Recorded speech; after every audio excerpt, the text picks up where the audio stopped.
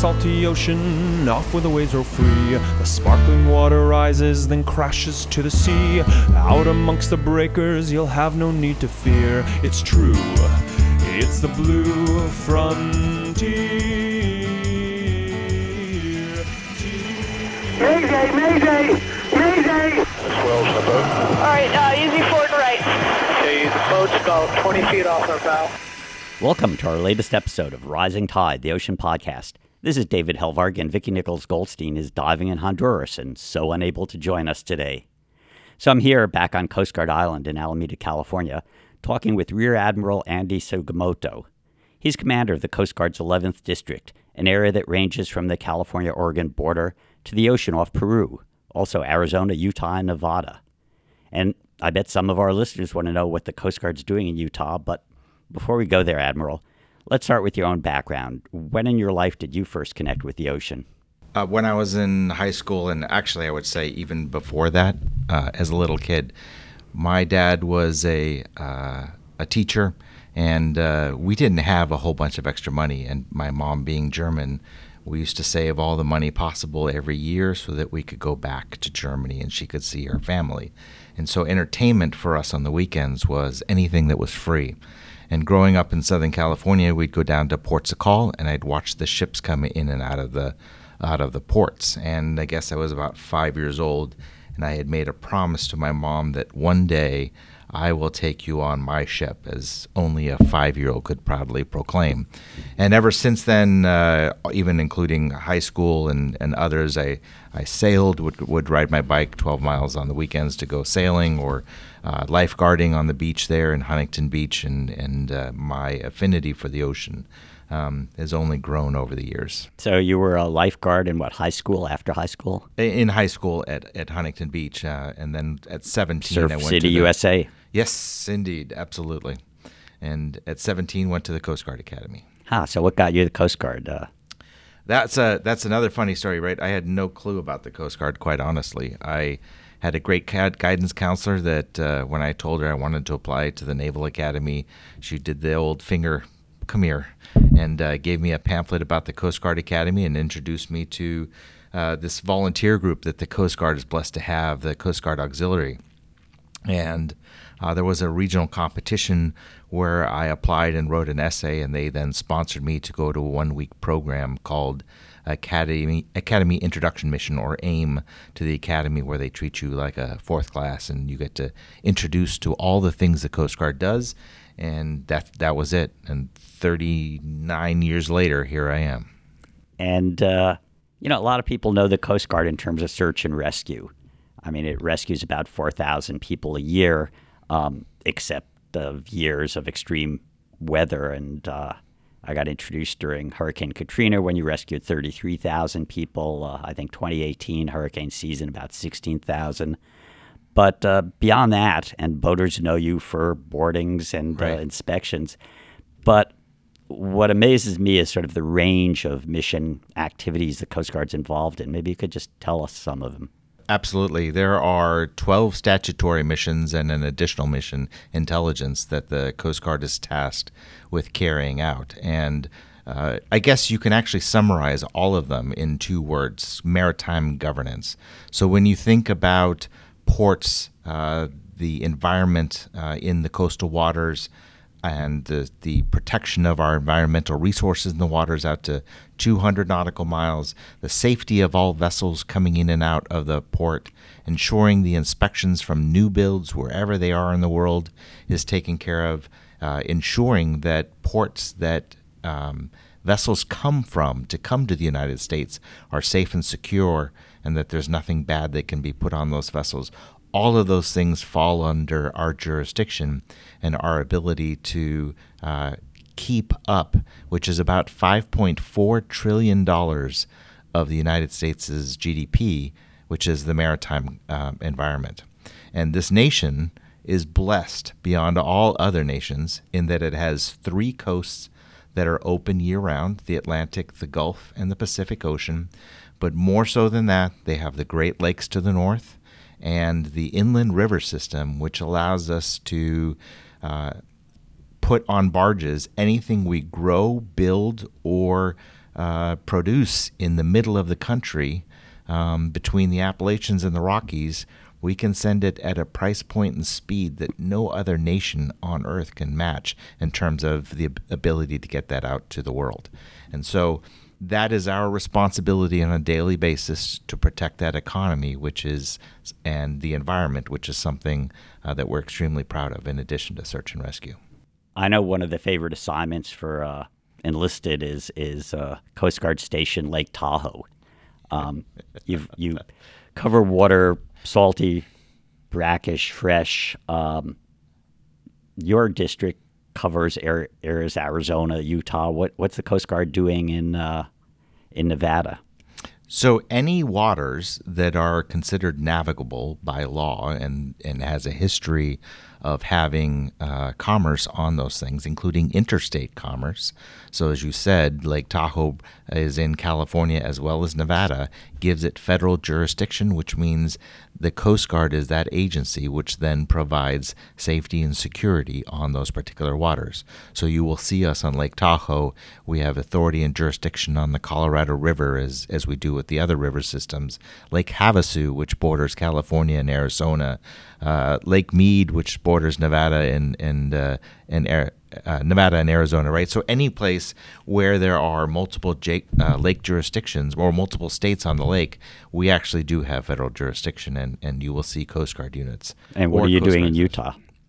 Utah, there are also federally navigable waterways, which will put us there. And believe it or not, there's a small section of the Green River in Wyoming that is also inside D11's AOR, and we have jurisdiction on those waters, although we don't expend a whole bunch of resources there. We use volunteers to help us. Some Coast Guard members sort of have career paths. They're AST rescue swimmers, or they're surfmen, or they're aviators, but most, including yourself, have incredibly varied careers. I mean, you've spent 12 years at sea.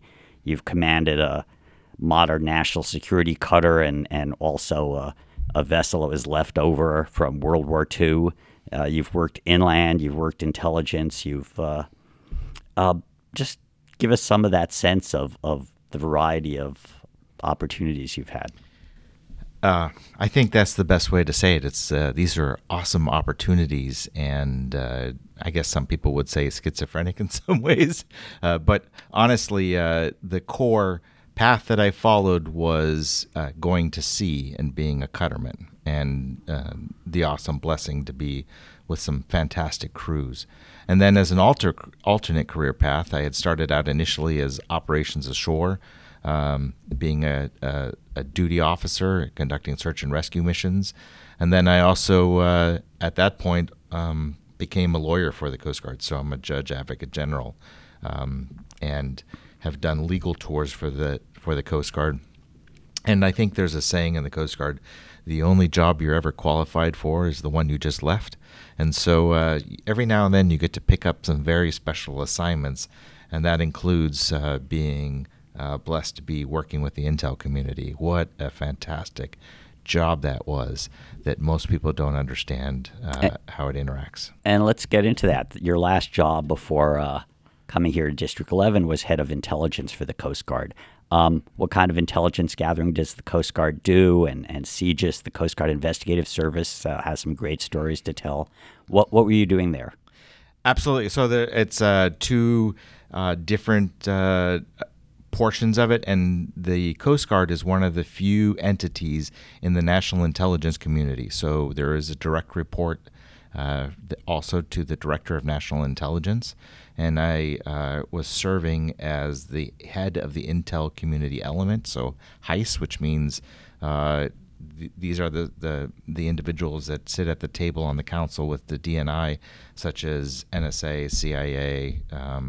We are much smaller than the rest, definitely lack the resources, but we are all part of that team that serves the national intelligence community. And we have collections and counterintelligence operations that we run through the Coast Guard. And then also, very much in the same vein, we also do federal law enforcement intelligence. So the intelligence necessary to prosecute cases and to apprehend the bad guys and all those other things. Right. So a few examples that you've been involved in, I guess, is the Coast Guard's asserting U.S. sovereignty in the Arctic. As the Arctic ice has melted, it's becoming a center of contention. There's the Russians and the Chinese are up there, and there's new shipping routes that are opening up and resources. And at the same time, you recently were off of Peru, Yes. where the Chinese fishing fleet is maybe involved in IUU, illegal, underreported, and unregulated fishing. Tell us about that most recent operation. So that was Operation Southern Shield, and it's been several different iterations and examples of it. In this past year, understanding the importance of working with countries like Ecuador and Peru, which are really picking up their interest in fighting back and protecting their natural resources as well.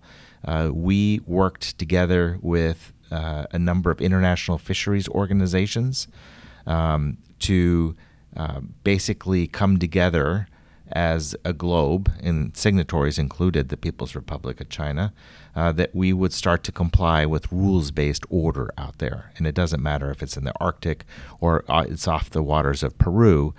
We are helping them, and we are enforcing those provisions in the international agencies have put out there, or the international organizations have put out there for things to counter illegal fishing, which is a huge problem, which also comes with other issues such as human smuggling and piracy and other things like that. And so we sent 2 ships down there, 2 ships that you wouldn't normally think of, a buoy tender paired with one of our brand new fast response cutters.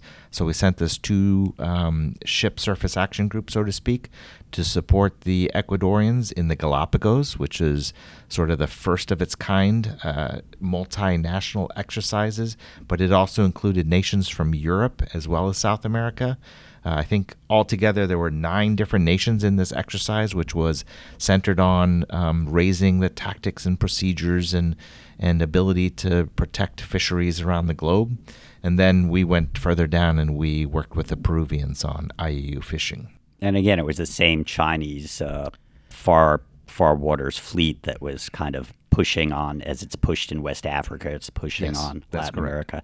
What tools do you have? Obviously, you're not just out there with the tug looking for where a fishing fleet is. How do you identify where these operators are? So that goes to the question that we just talked about. We have an intelligence branch that looks closely at everything, including the environmentals. So where can we expect the salinity and water temperature to drive the fisheries, or in this particular case, the squid? Where will they be? This is an El Nino year, and it developed a little bit later. And so we caught on to that, and the intelligence then refocused where the fishing fleet would be to get after it. It's a great example of using that. And then we went out there to ensure that the nations remained in compliance.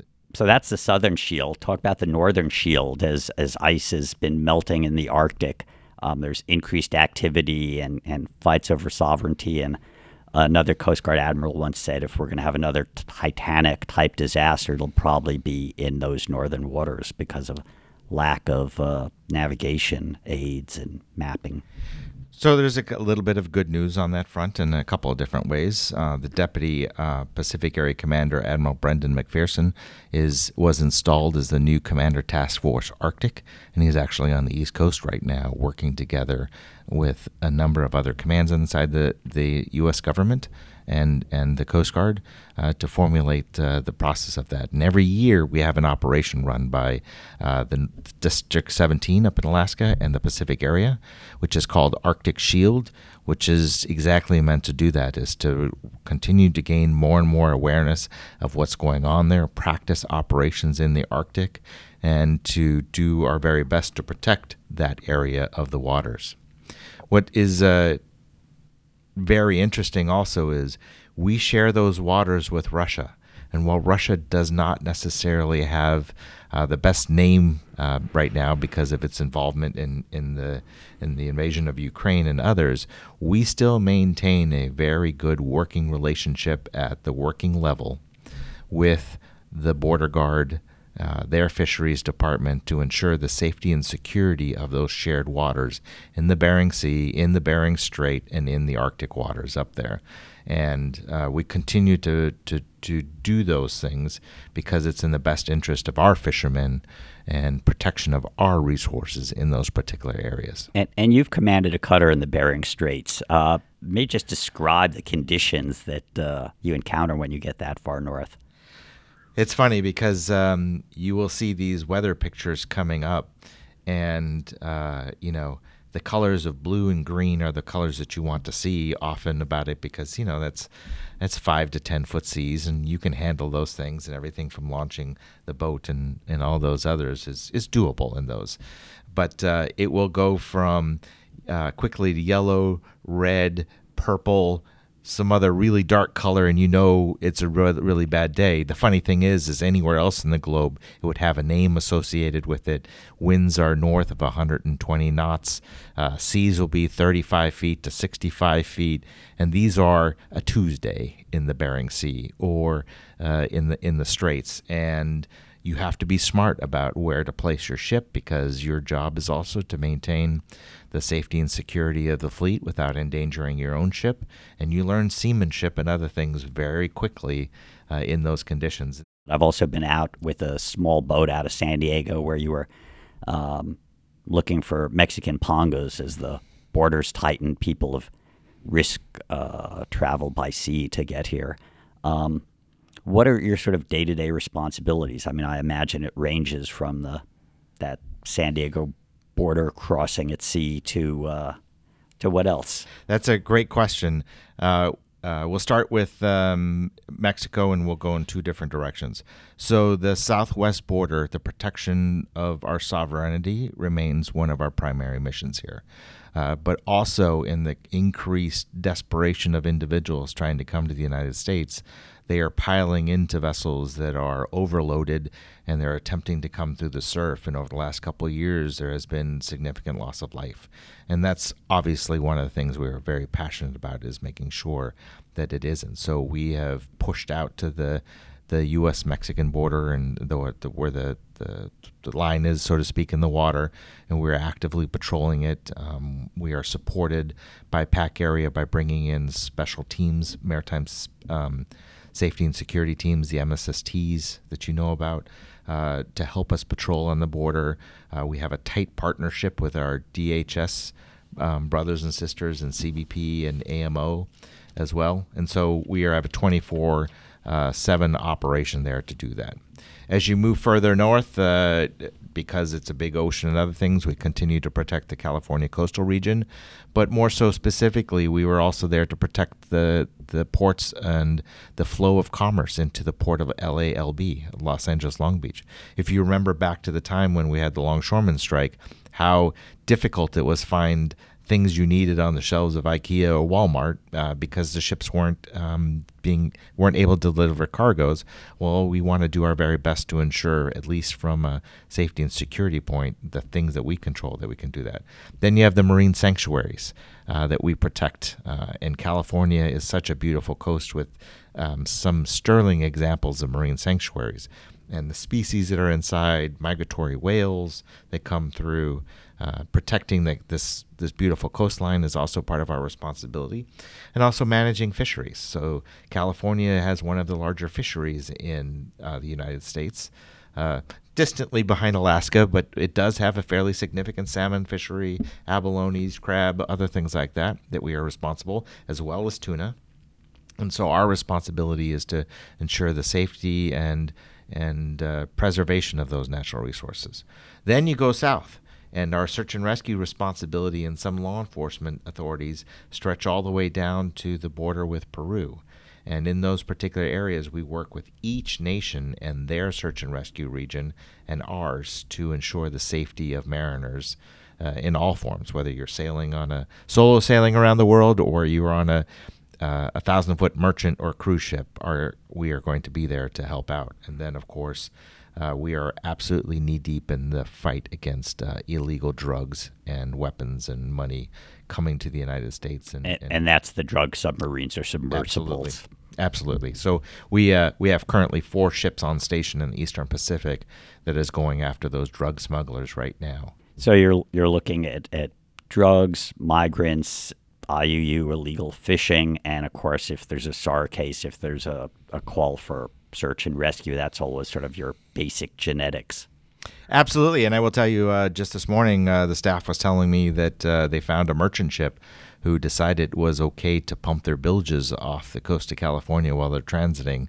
And now we're going after them for a fairly hefty civil fine as a punishment for polluting our waters, too, which is something you don't necessarily think of. But the Coast Guard Investigative Service and our other marine safety investigators do a fantastic job of following up on.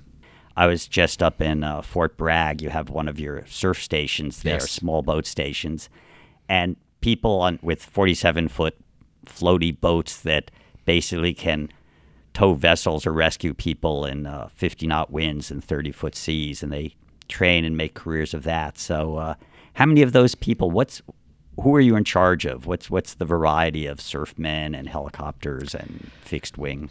That's man, it's such a blessing to be here. So we do have surfmen on multiple stations up in Northern California, all the way down to Monterey. We work with heavy weather and surf stations. We have those same stations, though. It's not just a one specialty in most places because, as I said, they still do the other safety and security missions as well, too. So Golden Gate, for example, is a surf station, but it's also a Ports and Waterways Level 1 enforcement or protection as a protection mission, which they have to train for as well, too. So we do Ports and what are Ports and Waterways? Ports and Waterways Security, which is the rivers and everything else. And for those Californians or people in the Bay Area, there are actually ships that come in through the San Francisco Bay. They go all the way up to Sacramento in the ship channel and all the way out to Stockton in the middle of the state. And we have to protect all of those waterways. So that's one. Second is the aids to navigation individuals that have to put those, so to speak, the lane markers all the way down so that no matter what conditions, whether it's night, fog, rain, windy, that pilots and the ship drivers understand where the channel is, where the road is, so to speak, for them to be able to drive. And they have to make sure that commerce flows year-round. You have like the Aspens, one of the Black Hull. Absolutely. And I went out with them in 20-foot seas when they were going to replace buoys that had been knocked out in an El Nino. Now, we always try to optimize the conditions and everything else, but it is one of the world's more dangerous jobs is buoy tending. And it's like the working class of the Coast Guard. It is, but it is beloved by the individuals that do it because it's such rewarding work. They maintain lighthouses up and down the coast. There's also teams that do search and rescue, as we were talking about. There are law enforcement teams. There are individuals that do inspection of all foreign vessels coming to the United States. They get inspected. So what's the SAR case you automatically go to when you're remembering your career? Oh, wow. There's a couple of them. There's just recently, the thing that struck me as is pretty incredible, which is very similar to one I worked many years ago, was about 1,300 miles off the coast of California. In that particular case, the one that was in my career, single sailor, a 70-year-old guy was sailing to Hawaii, and the boom hit him in the head and caused head trauma. And just before he passed out, he flipped the EPIRB and passed out. And so despite all the radio calls and everything else, we couldn't get a hold of him. So we sent a Coast Guard C-130 out to check on this EPIRB. Which is a satellite pinger. I'm sorry. Yes, it's a emergency positioning indicating radio beacon. So it's a device that sends a ping straight up to a satellite, which gives a GPS position of where that is. And when the C-130 overflew, they could see somebody on the vessel, but they couldn't see much else. There wasn't much movement or anything else. Working with the California Air National Guard, the 129th Pararescue Jumpers, which are right here at Moffett, some fantastic teamwork. A team of 4 dropped out of the back of the Coast Guard C-130 on the next sortie, and they stabilized the 70-year-old individual. So they parachuted down to the boat. They parachuted down. Actually, they parachuted into the water, inflated their own boat, brought everything that they needed to do advanced medical care and survive in the water for 7 days. Just absolutely amazing. And stabilized him. And then we diverted a volunteer vessel called as part of the Amber program, and they towed the sailboat for this guy.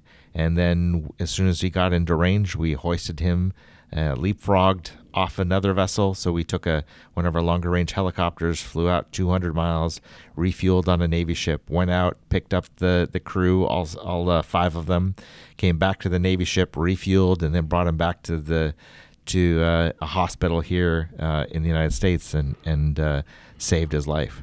I'm not sure there's another country on the planet that would go through that to save one of their citizens, but it's just, you still get goosebumps thinking about the rush of putting this, the plan all together and watching amazing individuals execute the mission. It's awesome. What's the challenge in terms of having the Coast Guard able to have the personnel and the resources to really respond to a more turbulent, hotter ocean, more storms, more torrential rains, more disasters you have to respond to? Where are the resources?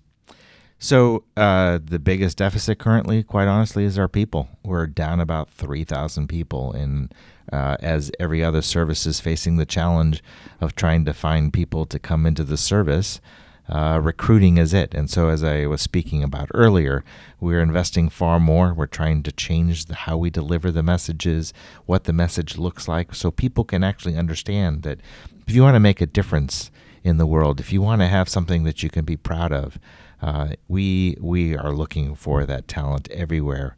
And you will be able to do things like be a rescue swimmer if you want to, or go to Antarctica, or be on that support tender that goes around the Pacific, or be a surfman. Or, I get excited enough because I know, as you pointed out in your book, I know about the Coast Guard. If I can do this career over again, I would, and I probably wouldn't follow what I did before, as schizophrenic as it was. I'd try something new because it's all fascinating. Admiral Sugimoto, thank you so much for your time, for your service, and for joining us today on Rising Tide, the Ocean Podcast. Thanks so much, and thanks so much for your continued advocacy for one of our greatest treasures, which is the oceans. And it was great talking to you today. Thank you.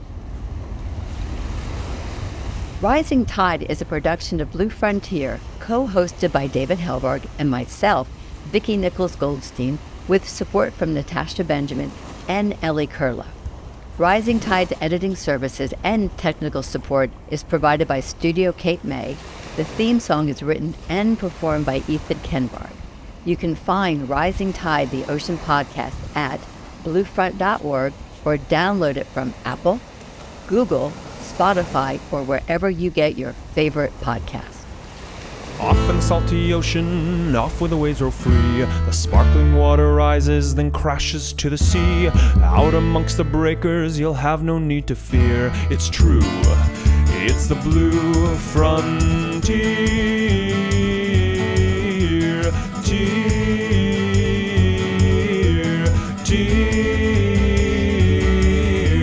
Off in the salty ocean, off to the blue frontier. Sparky, come here, buddy. Sparky! There you are. Good boy, Sparky.